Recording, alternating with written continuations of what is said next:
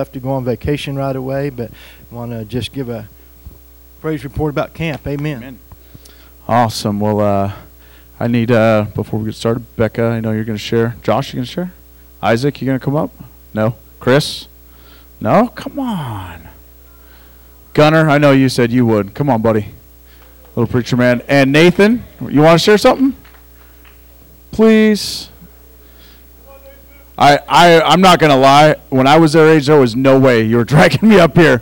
So when they get up here, I am totally just humbled that they would get up here and share. So you guys sure? If you guys just change your mind as we get going, go ahead and come on up. I will cheer you on. You don't even have to look at them. You can close your eyes, stare at the back wall. We'll hide you. Okay, so I know God did some incredible stuff this week, and I really hope you guys would maybe come up towards the end. So I'm going to turn it over to Josh real quick, and then... So this was my first time at camp. I mean, I wasn't know what to expect to get into it because it was my first time counseling too. And then as soon as I got there, it smelled real bad. It was bad. And then I got to meet all the kids I was counseling with, and then some of the other groups, and seeing all the other churches that was there. There was about 400 plus kids there, and so it was a good turnout. And then I lost a tooth, as you can tell. Yeah, that was a great, interesting story. But seeing all those young kids like praising the Lord and like giving their hearts up to it was an amazing feeling. Like watching them just give it up and having no self-service and like not distractions. You can tell that they were all into it. So it was a cool experience for me. Can't wait for next year.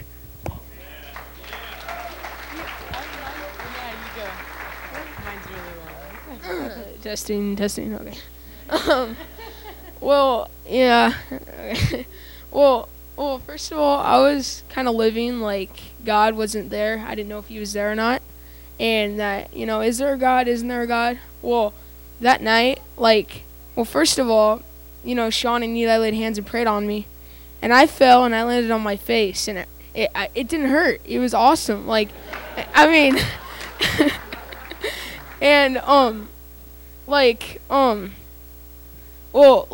don't think there was a single person there that wasn't worshiping God. I thought it was awesome. And the funny thing is when the Holy Spirit hit me, Sean was holding me, so I'm laying at an angle like this, and I start speaking, and Sean was like, "What's he saying? Is he saying I want to watch SpongeBob? Oh, never mind." It was pretty funny, and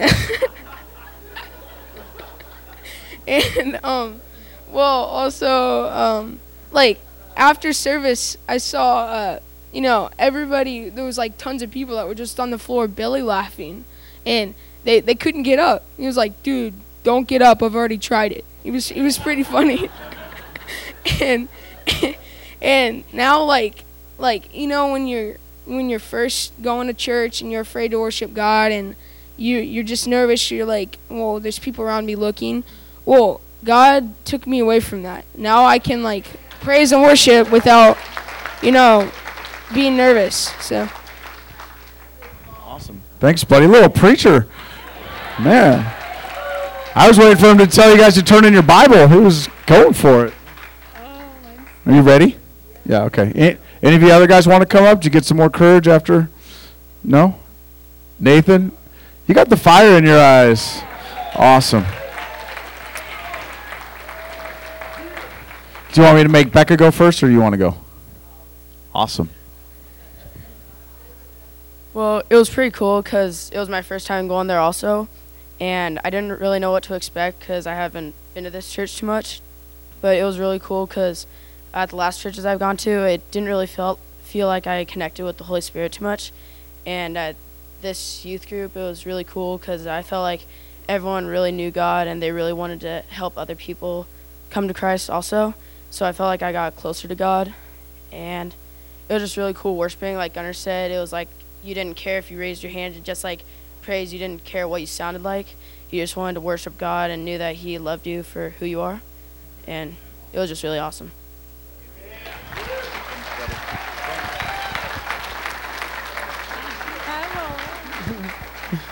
Becca has a short sermon for you. Amen. No, I'm kidding. It's going to be good.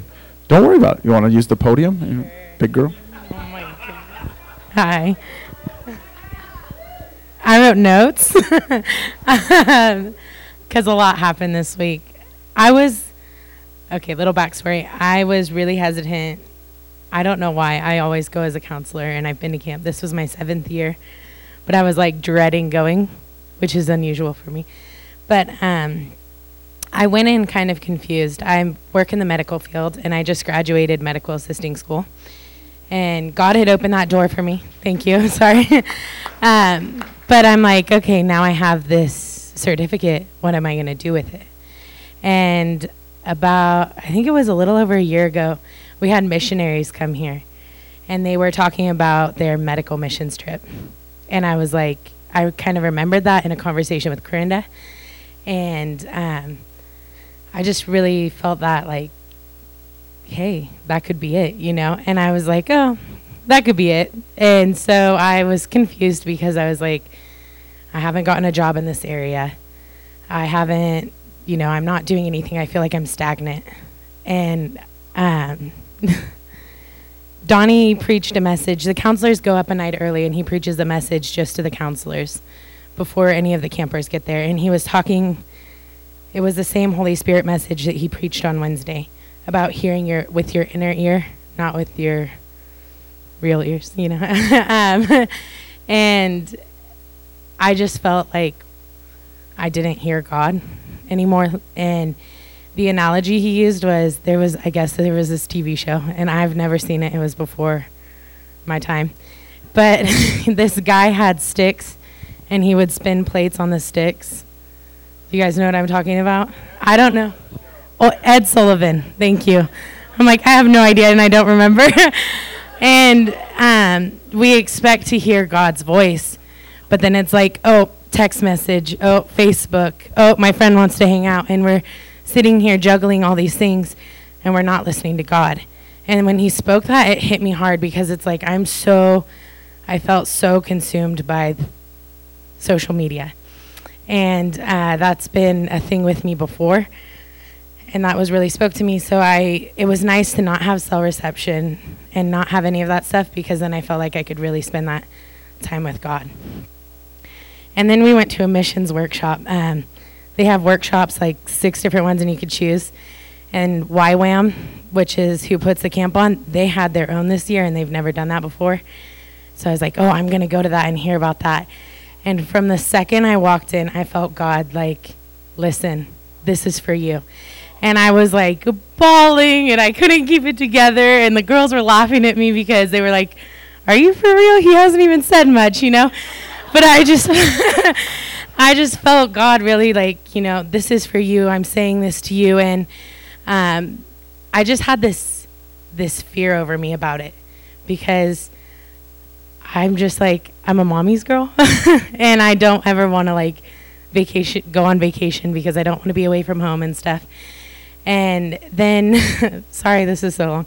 Vanessa Shepard preached the Women of God, and her message was called What the What? And basically what it was is feelings, it's okay to feel, but what you do with that feeling is the sin. And so the first what is, what am I feeling and why? And so I asked myself that, and I said, I'm feeling fear because I don't know how I'm going to get there, and I'm unsure of if this is really God or if it's me wanting to go. And then the second what, so what the what, is what does the Bible say about it? And the Bible says that I've given you a spirit of a sound mind. And the Bible says, I know the plans that I've had for you, plans for you to prosper. If you're not prospering, it's not the plan of God. If you're not prospering, it's not the plan of God. And so that really spoke to me. And then on the last night, they do their commissioning. And so Sean prayed over me, and I was like, oh, it's good, And so then we're worshiping. I'm sorry, it's not like you didn't say anything. But I really wanted to hear... I'm sorry, no, there's more, but I just really wanted to hear God say this is it. And I wanted to know that I know that I know that that's what I'm supposed to do. And so I'm worshiping with all of our students, and I see Eli praying over a student in front of me, and I'm like, okay, God, Eli needs to tell me And I was like, very specific. He needs to tell me this, and then I'll know that it's you, and I'll do it, you know? And that was kind of weird for me. And so it's like 5 minutes. I'm worshiping, and I'm like, come on, God, like, do it, you know? And then Eli comes over, and I'm like, yeah, here we go. And so Eli starts praying over me, and he says exactly what I wanted God to tell me. Okay, and like, so I'm just like bawling, blubbering, and all this stuff, and then Eli goes, yeah, it was kind of like, I don't know if I should go tell her this or not, and like, I don't know if this is for her and what she's going through type of a thing, but it was exactly what I needed to hear. And I was just thinking about how my faith was so, I had an interview before I left for a job, and I was like, my faith is so strong. I'm really strong in my faith. I work in our youth group, and church is very important to me. But then when I was at camp, I was like, here I am preaching about how strong my faith is. You know, if you have the faith of a mustard seed, mountains will move. And I'm like, my faith was diminished. I went to camp without any faith. You know, and in my notebook, I just read this before I come up. It says, faith is to believe what you do not see, and the reward of this faith is to see what you believe. And it just made me like, my faith was diminished, and just, it so speaks to me because I was bragging about my faith, you know, and then I didn't have any. And just, the Bible doesn't say to stay in your hometown, stay where you're at. It says to go and teach the nations. And what, you know, what are you feeling and why? And what does the Bible say about it? Because God's given us a spirit of a sound mind, not of fear. Amen. Woo!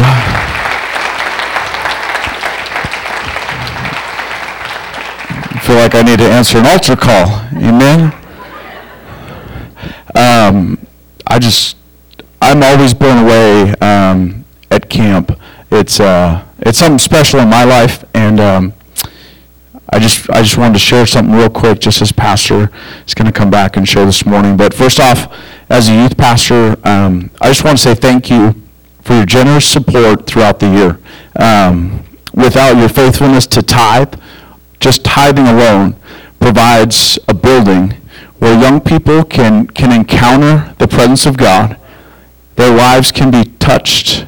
Their lives can be marked for all of eternity. So number one, as a body, thank you for your continued support week in and week out to give. You know, it breaks my heart when people say, all the church wants is my money. And I think you heard a couple of testimonies this morning. We're not after your money. Amen. We're after souls and seeing lives changed. And as I sat and listened Wednesday night, after these kids got so touched by the power of God, Wednesday night is always Holy Spirit night.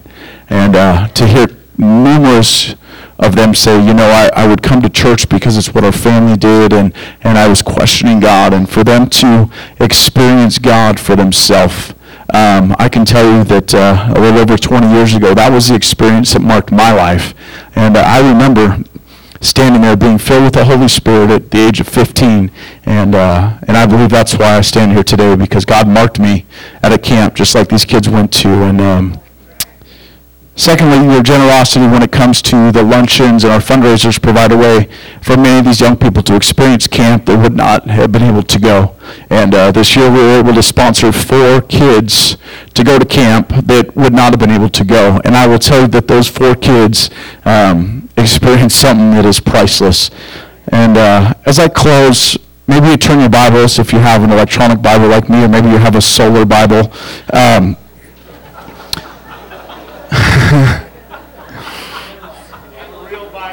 1 Samuel chapter 17. It only works when the lights are on. I just had to go there. Mine only works if it has batteries. The theme of our camp was facing giants, and I just really believe this could be for somebody, as Becca was sharing, and I know Pastor's going to tie into this, but man, this really hit me this week. 1 Samuel chapter 17, they talked about the life of David, and you know, when you say giants, you automatically think of who? Goliath, thank you. But just a thought that stuck with me. Some of you have been asking the Lord, what's next for your life? But I believe this story is a great illustration of how to find what's next. In 1 Samuel chapter 17 and verse 17 it says, one day Jesse told David, hurry and take this sack of roasted grain and these 10 loaves of bread to your brothers at the army camp, and here are 10 large chunks of cheese to take to their commanding officers. Find out how your brothers are doing and bring back something that shows they're all right. And this morning, if I could unlock one principle in your life, I believe some of you have been asking God what's next for your life. And the beautiful thing is as David went to just serve his father, be obedient to his father's command, he found himself faced with an opportunity to just be obedient and serve his father and bring back a report. But in the midst of all of that, there was an opportunity for him to go to the next level with God. And if I could say something to you this morning, David faithfully served his father tending sheep and delivering lunch, but he was never asked to kill the giant. Think about that. Nowhere in the Bible does it say that he was asked to kill the giant. But as he was serving and faithful to his father, to the house, and being obedient to God, the opportunity presented himself for promotion. See, through obedience, something rose within him to take the next step with victory in his eyes. There will never be a moment, as you turn last scripture, Deuteronomy chapter 20, there will never be a moment God leads you into battle that he hasn't equipped you for. Many of us sit back and say, I'm never ready. I don't know enough scripture. I don't know my Bible well enough. And I can honestly tell you with all my heart, in the last 17 years of walking with the Lord, I've never had to quote a book of the Bible for somebody to let me pray for them. I've never had to recite scripture by memory for somebody to receive Jesus Christ as their Lord. What are our excuses this morning? See, God will never send you into a moment that he hasn't equipped you for. In Deuteronomy chapter 20 and verse 1 through 4, as Pastor wants to make his way back up, Moses said to Israel, if you go to war, you may find yourself facing an enemy army that is bigger than yours and that has horses and has chariots. But don't be afraid. The Lord your God rescued you from Egypt, and he will help you fight. Before you march into battle, a priest will go to the front of the army and say, soldiers of Israel, listen to me. Today when you go into battle, don't be afraid of the enemy. When you see them, don't panic. The Lord your God will fight alongside you and help you in the battle. This morning I would like to subject to you that Jesus Christ is our high priest, and he is going before you today, tomorrow, and for all of eternity. It's time for you as giant slayers to rise in the earth today. I want to leave you with this thought. What giants are keeping you from your promotion in Christ? I thought it was so profound that Andrew, as we're praying for you, as the army goes forth, they know how to go into battle. But as soldiers of Christ, do we really understand that Jesus Christ is our high priest, going before us, and he'll never take you anywhere that God hasn't equipped you to walk? Thank you so much for your support, and every one of these young people, their lives were forever changed, and it wouldn't have been possible without a loving church like all of you and pastors that believe so much in young people. We love you guys. Thank you. Amen. Praise God. Amen. And Gunnar, I'll see you later about beating on my trailer door. You didn't think I saw. Amen. No, it's all good. I love Gunnar.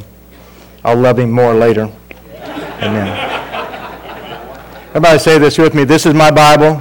I never have to plug it in.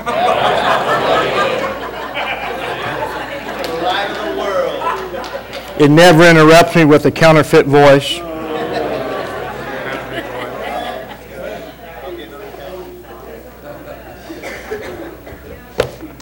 I don't have to charge it. It supercharges me. Amen. Hallelujah. No, we tease each other's good stuff. Open your Bible, whatever it is, to Luke chapter 15. Always come to church with a Bible. I could be making stuff up.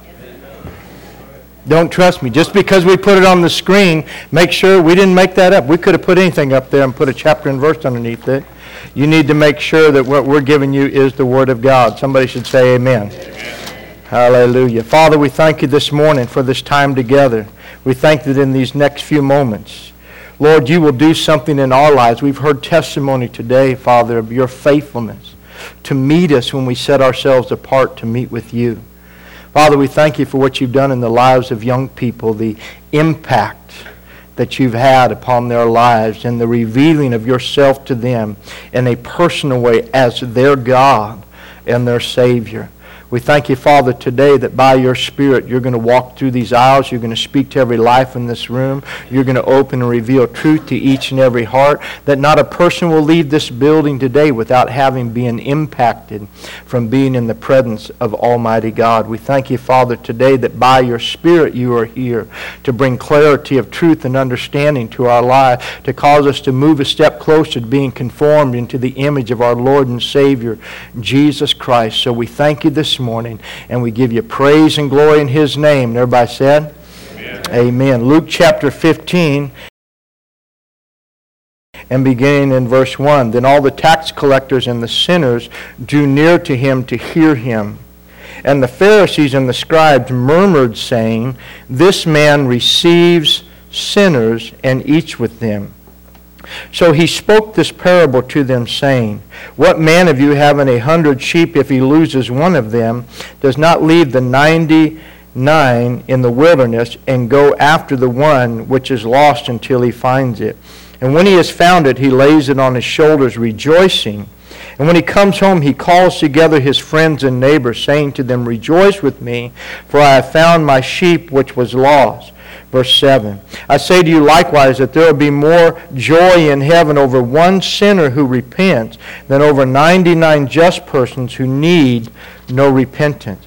Verse 8, or what woman having 10 silver coins, if she loses one coin, does not light a lamp, sweep the house, and seek diligently until she finds it? And when she has found it, she calls her friends and neighbors together, saying, Rejoice with me, for I have found the piece which I lost. Likewise, I say to you, there is joy in the presence of the angels of God over one sinner who repents. Verse 11, Then he said, A certain man had 2 sons, and the younger of them said to his father, Give me the portion of goods that falls to me. So he divided them to he divided to them his livelihood. And not many days after, the younger son gathered all together, journeyed to a far country, and there wasted his possessions with prodigal or wasteful living. But when he had spent all, there arose a severe famine in that land, and he began to be in want. Then he went and joined himself to a citizen of that country, and he sent him into his fields to feed swine.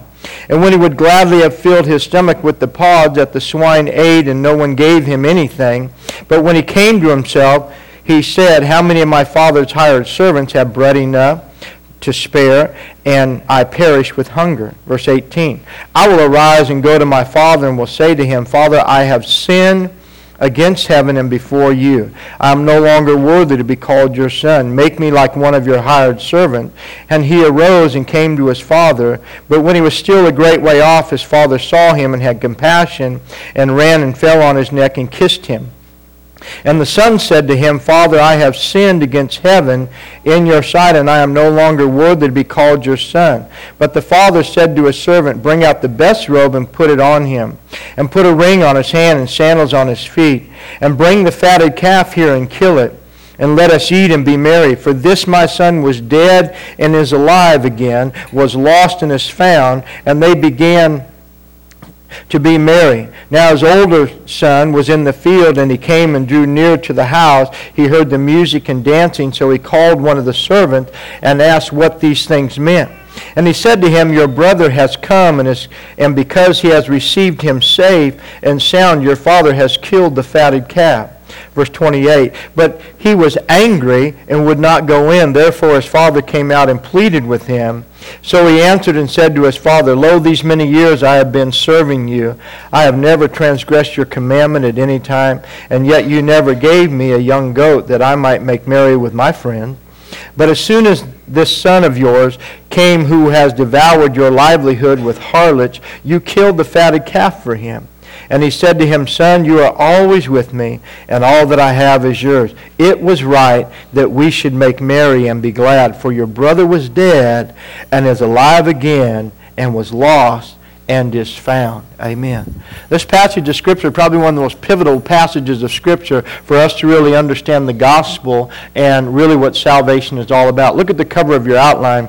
if you would, with me in this morning in just a few moments. I want to lay an introduction, and for the next couple weeks, I would like to go through this parable or this line of teaching. Jesus was being confronted by the Pharisees and the religious people that day, because he wasn't paying enough attention to them. They thought they would be the important, that if he was really religious, he would want to hang around with the people that really knew God. Sometimes that's the way we think in church, that if God really loved us, he'll just come and keep showing up with us. We know God, we love God. God, come be with us, come be with us, come be with us. And we have to guard our hearts against having a pharisaical spirit and attitude towards God. Amen. Because the heart of God is to seek and to save the lost. Would you agree? That's the heart of God. And so Jesus is eating with these people, and so he's giving them this reply. And it's very important that we break this down and see it. On the cover of your outline, if you'll follow with me, almost everyone has experienced the feeling of being lost while on a journey to some degree. We may have been the person driving the car or leading the hike or the walk through an unknown or unfamiliar location. Anybody been there besides me? You realize I'm on this journey, but I have no idea where I'm at.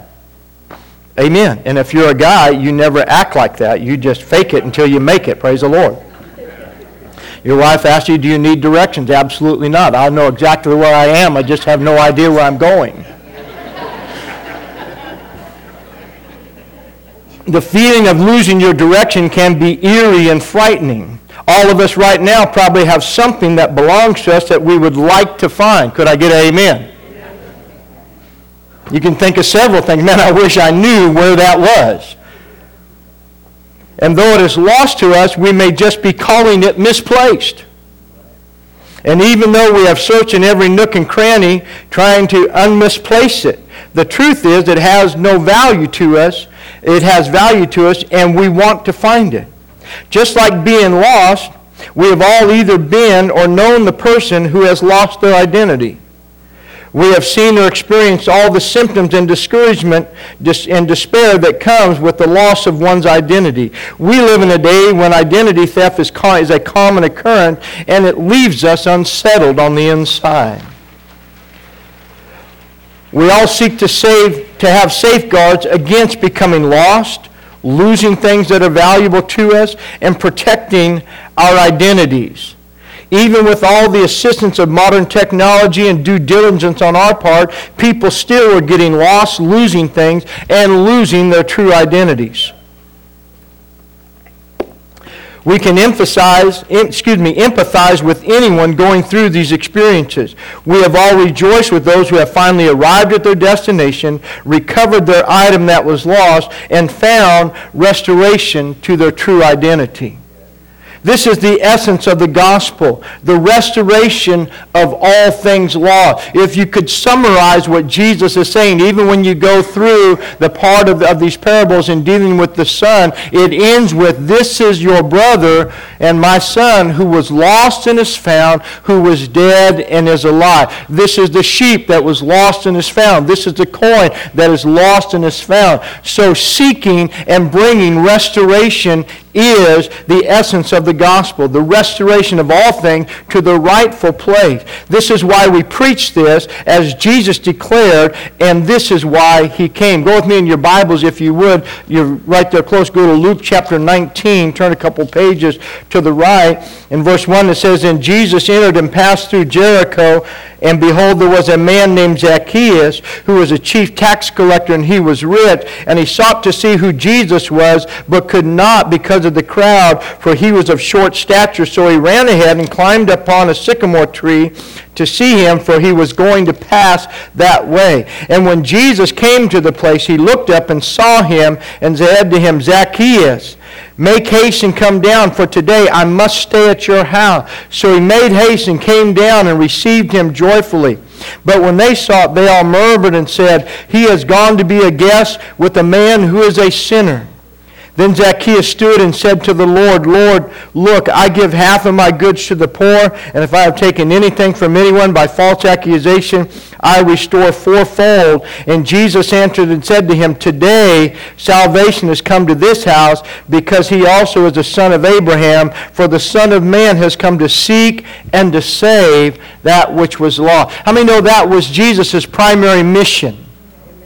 And it's great that he spent time with his disciples. It is great that he hung out with them, that he encouraged them. He would be with the multitude and then become apart with his disciples. But immediately he would go back into the place where people were lost, seeking for them to be found. One woman came to him and said, "Hey, my daughter is grievously vexed and tormented." And he says, "Hey, I'm not sent to you. I'm sent to the lost sheep of the house of Israel." In Matthew chapter 10, when he called the apostles together and sent them out, he says, "I give you power and authority, but go only unto the lost sheep of the house of Israel." And so God is seeking that which belongs to him that is lost. Would you agree with me?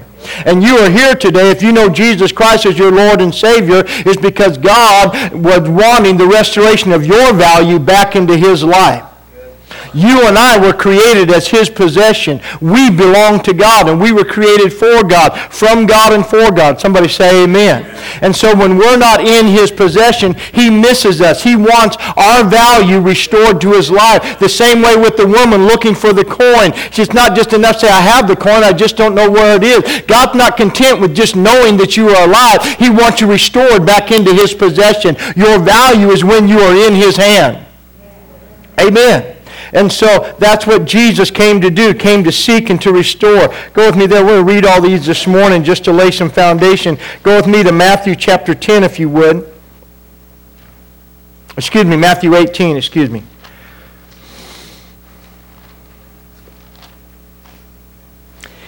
And beginning in verse 11, he says, "For the Son of Man has come to save that which was lost.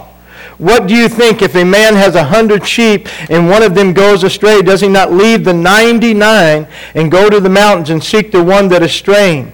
And if he should find it, I assuredly say to you, he rejoices more over that sheep than over the 99 that did not go astray.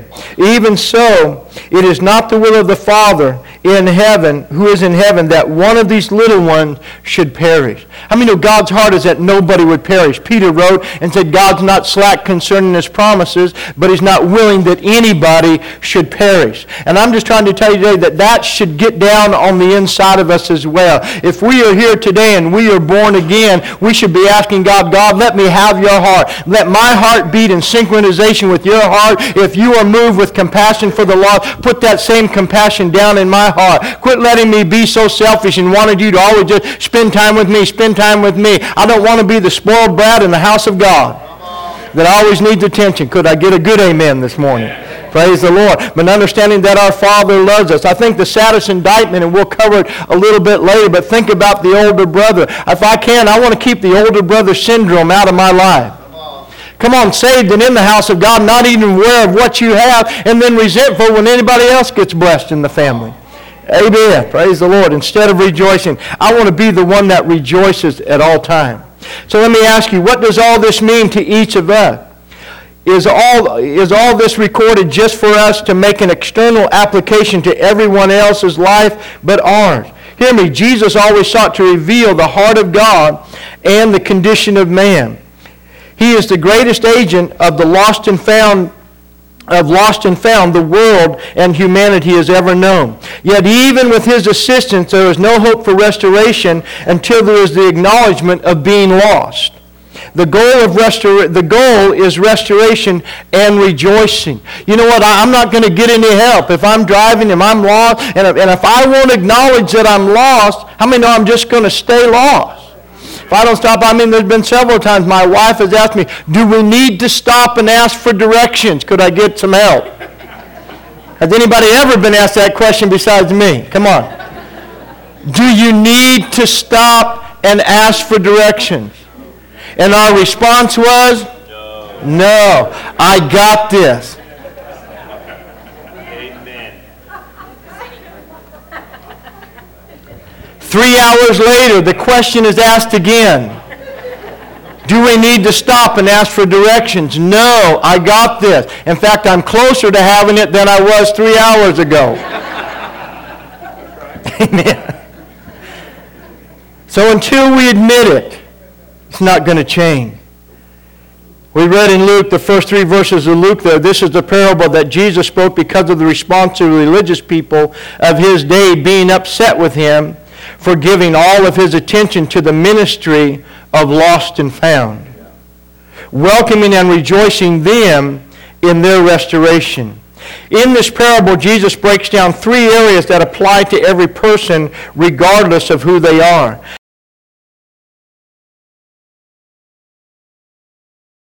He explicitly defines what it means to be lost. He declares the heart of the Father in seeking restoration in every situation and the rejoicing that accompanies it. The 3 effects of being lost are this. First of all, with the sheep, we see the loss of direction. He loses his direction. We by nature are called to follow, not to lead. And when we lead ourselves and set our own direction for life, we end up lost and will never arrive at our desired or expected destination. There are a lot of people in life who, just like the man driving, refuse to admit they're lost, but they think they're heading for an expected end. They think they're going to arrive at their chosen destination, but you are not. You are wandering around and around. Maybe you've been like that and walked around thinking, wait a minute, I've been here before. I've been around this block before, and surely I've made different turns, but I keep arriving back at this same place. That happens a lot in our life. We're trying to make changes, and we're trying to fix ourselves, and yet we find ourselves back at the same place, and we're just too proud or whatever it is to stop and to ask for help. Good. And the shepherd knows that because he comes to find it. He doesn't leave us to our own. He's not just allowing us to wander aimlessly. He comes to find us. And when he finds us, we're as lost as a goose in a snowstorm. Amen. And then he brings direction back to our lives. Praise God. If you have your Bibles, turn with me to Psalms 95. Let me read a couple passages of Scripture to you. Psalms chapter 95, and then we'll look at Psalms 119.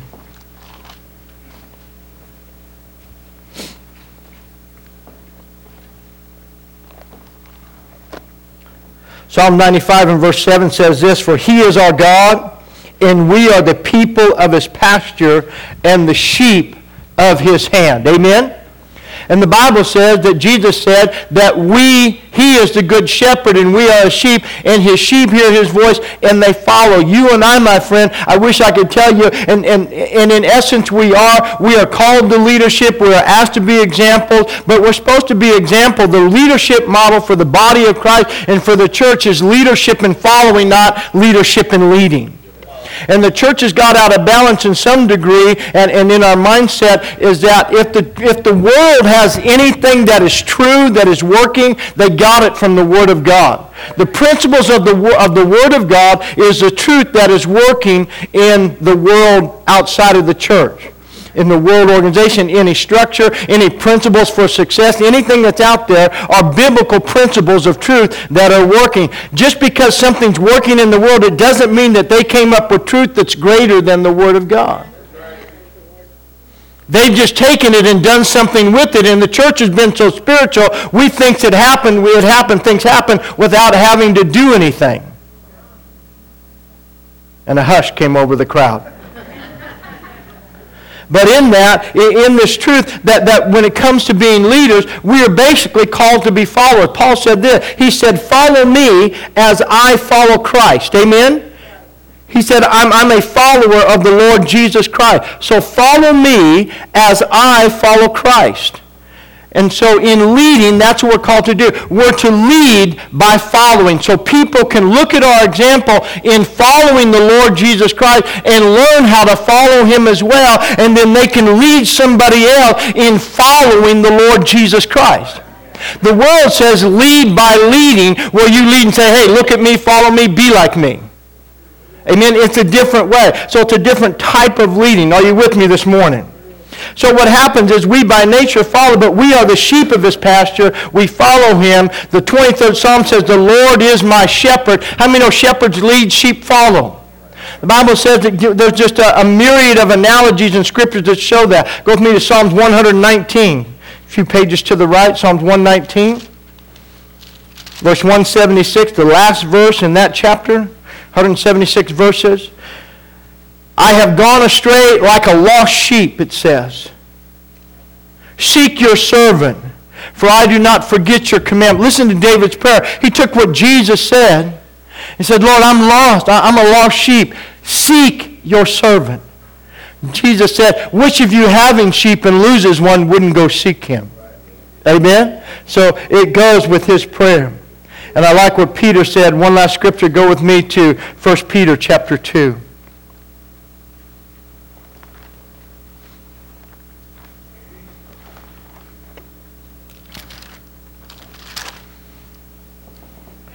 First Peter chapter 2 and verse 25 says, for you were like sheep going astray, but have now returned to the shepherd and bishop or overseer of your soul. Jesus is our shepherd and our bishop. And that's something that comes to us. We have to get to the place where we allow him to bring direction to our life. He is the shepherd, the bishop, the overseer of our soul, our mind, our will, and our emotion. He is the director for our lives. We become lost when we begin setting our own direction.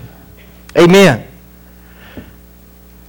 The second thing that he brings out is the loss of value. Our value is lost when our value is when we are in his hand. The coin cannot invest itself. Alone it has no true value. How many of you have ever lost some money? Misplaced some money. Let's make it easier. Misplaced. Your wallet, whatever you had in there. You know? And you can go, well, I have such and such money. Okay, where is it? I don't know. Well, then you can't invest it or use it. So even though it's there and laying where it has a value written on it, but it is of no value unless it's in your hand. Because it cannot have value or add value all by itself. And there's a great lie in the world today. You don't need to be in God's hand. You're valuable. And we're told how valuable we are. And it's good to have some self-esteem and to understand your value. But your value is in his hand, not alone by yourself. Well, I give you $100 and you put it on your dresser and just let it lay there. It's not going to add value to your hand unless you use it. The value is being in the hands of one who owns it and could use it to bring increase. Would you agree? So alone it has no true value, but it was made to bring increase. Praise the Lord. And I want you to think about that. In Matthew 10 and verse 31, Jesus says, not a sparrow falls to the ground without the Father knowing it, and you are of more value to him than a sparrow. And so where the woman would sweep for a coin, God sweeps and looks for you and I. When you and I are out of his hand, he is diligently searching for us. Amen? Think about this. Thirdly, the loss of identity. Anytime we choose our own identity, we will always end up losing our direction and our value. How did the son go astray? He lost his identity of sonship. And once you lose your identity of sonship, you start to head in your own direction. Then once you head in your own direction, you lose your value and you find yourself broke and disgusted. Amen. And so identity is so important. Those three areas, direction, value, and identity. Hear me, the lost sheep needed the shepherd to come after him because he was without the ability to lead and direct his own life back to safety. The coin is searched for because of the sense of loss and the desire to restore value. The son, hear this morning, the son needs the father to restore the identity that he could not give himself. The son left, he took it and he left, but he had to come back. The son has to restore identity. The father has to restore the identity of sonship. He can lose it, but he cannot restore it. Only the Father can restore. And this morning, just as we lay this foundation, you cannot give direction to a person who will not admit they are lost. Could I get amen? And you cannot assist someone in search for something they won't admit is lost. Do you know where that is? No, I just misplaced it. It's lost. No, it's not lost. I just don't know where it is. It's lost. No. Yes. No, yeah. Have you ever had that conversation with anybody? They refuse to admit it's lost. Do you want me to help you look? No, I know where it's at. Well, where is it? I don't know. I misplaced it. Are you crazy? No. I've just lost my sanity. I don't know where I placed it. Amen. You can't help someone also who doesn't know or recognize that they have lost their identity. deal with people who have taken the prodigal path and they've lost their identity. They've accepted a counterfeit identity from the world. You don't need to be a son. You need to have your own identity. And so they take upon them a self-prescribed identity. Try to tell them that's not who you are. I'll never forget Pastor Bishop Owens, a friend of ours, Vern Owens. His son was leaving, going out. Got caught up in the music industry and going, just running, and left California, went to Chicago and just running. He called him up one day and said, son, you were created for better than this. This is not your identity. You were made for better. And you see people, all of us as known people, we've been that person that had the identity crisis. Hear me, the heart of God is to forgive and to restore through repentance. Can I tell you that's a word lost in our churches today, repentance. Repentant. It says that Jesus said over one sinner that repents. Over one sinner that repent. When the prodigal son came back and then he illustrated repentance. Father, I'm not worthy. And when the Father fell on him, he didn't stop with the embrace of love. He pushed it all the way through to repentance. And he finished and he said, because the Father interrupted, he started to speak and then the Father interrupted him. And when the Father got done putting the robe on and the ring on and the shoes on, he said, wait a minute, Dad, I'm not worthy.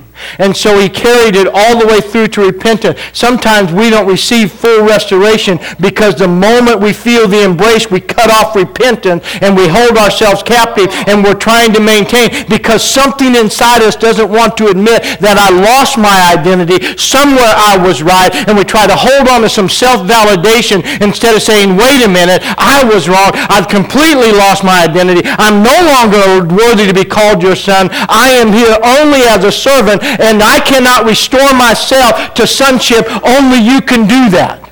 Amen. Are you with me? So it's so important.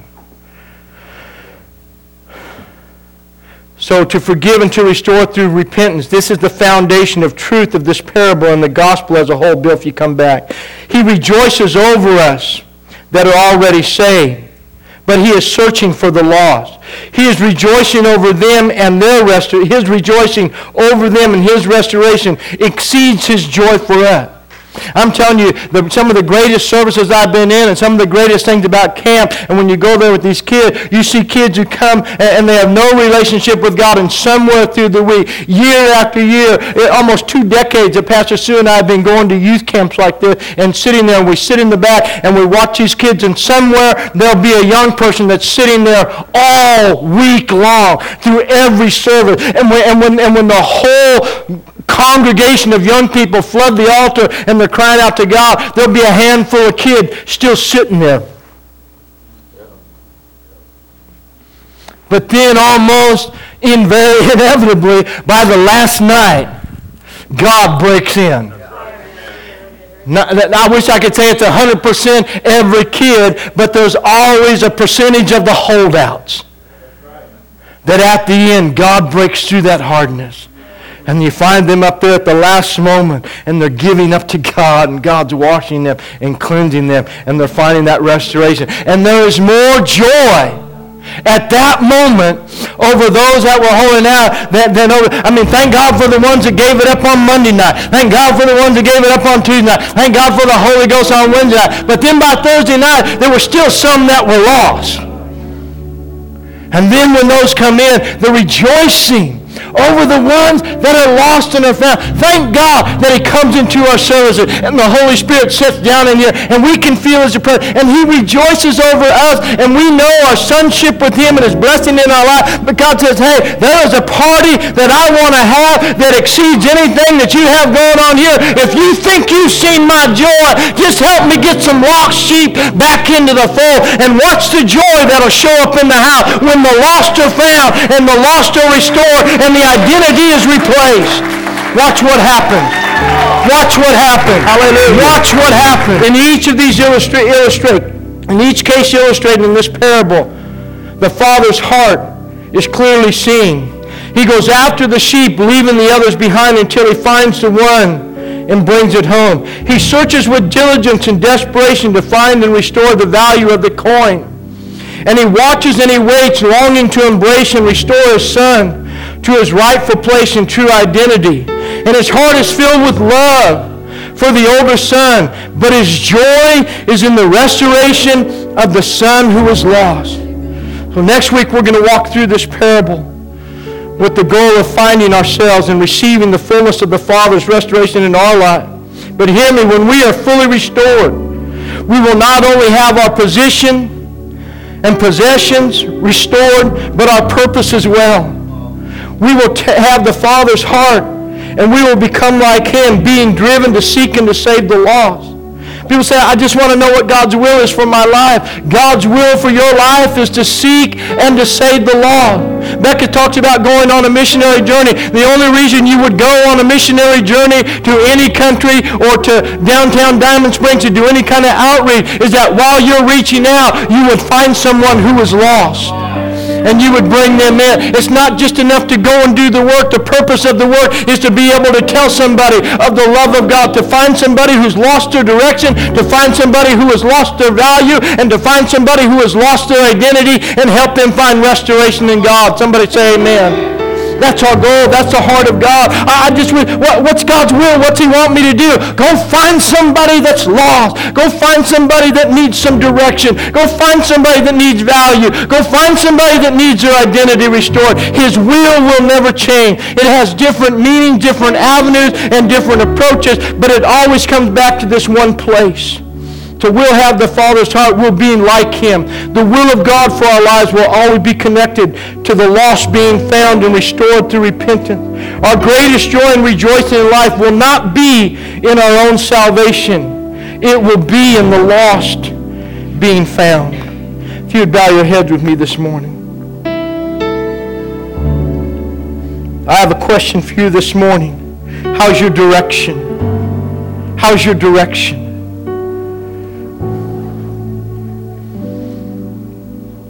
Oh, preacher, I'm okay. I'm doing good. I'm moving. Just not sure where I'm going. I don't need help yet. Thanks for the offer. Thanks for the try. But I got it. I'll work it out. I'm fine. Okay, thank you. How's your direction today, friend? How's your value? How's your identity? Have you opened your heart, given your life to God? Have you repented? Do you know him personally as your Savior? Have you received his forgiveness for your life?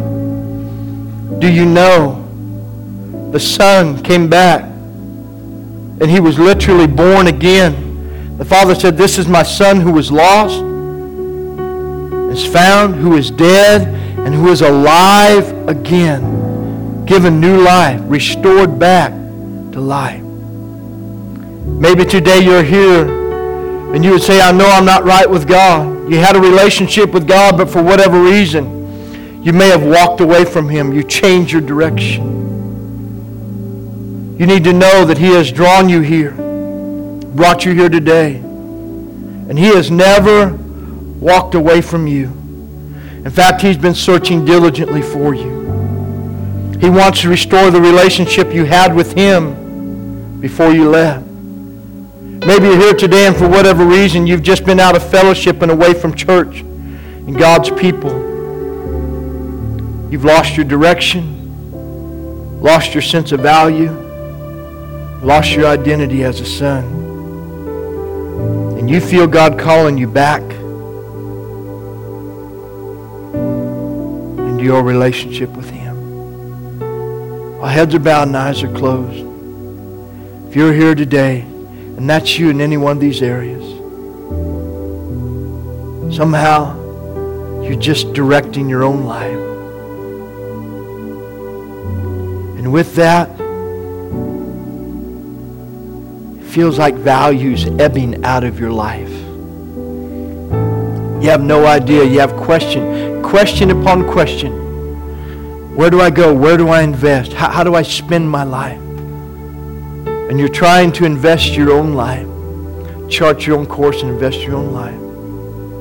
To keep looking and searching for identity. Every new fad that comes up in the world, you're buying in. Some of the fads today, people are buying into because they have no identity to stand on their own, knowing who they are in Christ. If you're being influenced and there's an identity issue, God is reaching to you to restore you right now. In any area, He's just wanting, like the Father, He's looking to run towards you, waiting just to see you move, take a step towards Him. God wants to put direction back in your life, lead you back to safety, restore His value, renew your identity in Him. While heads are bowed and eyes are closed, if that's you, if you need any one of those areas, you qualify. Just stand right where you're at today. Just stand. Just be bold enough. Don't be like the guy, I don't need help. Don't ask for direction. Not me. I'm not lost. I haven't been placed in. Don't do that. Say yes. Yes. Today I'm ready. Today. I'm here. Enough is enough. Enough is enough. Stand right where you're at. Anybody? Thank you. Thank you. Thank you. Thank you. Thank you. Hallelujah. Thank you. While you're standing, just move out quickly. Come find a place right up here to pray. Come on, the Son, move towards the Father. I guarantee you, while you're taking a step, God's moving and running towards you by His Spirit. Just find a place to kneel and pray. Come on, this is between you and God. God's pulling on you. He's pulling on you. He's calling you. He's searching for you. He's your shepherd. He sought you. He brought you here. He's the one that's given you the direction. He's the one that's about to restore your value. He's the one that's about to replace your identity with Him. Thank you, Father. Thank you, Father. Anybody else, God pulling on your heart, move right now. Don't wait. Don't walk out. Don't walk out. Say, God, I need your direction in my life. God, I just went out my own way. God, I haven't had any sense of value in my life. I keep looking at other people and it isn't working. God, I need your value restored in my life.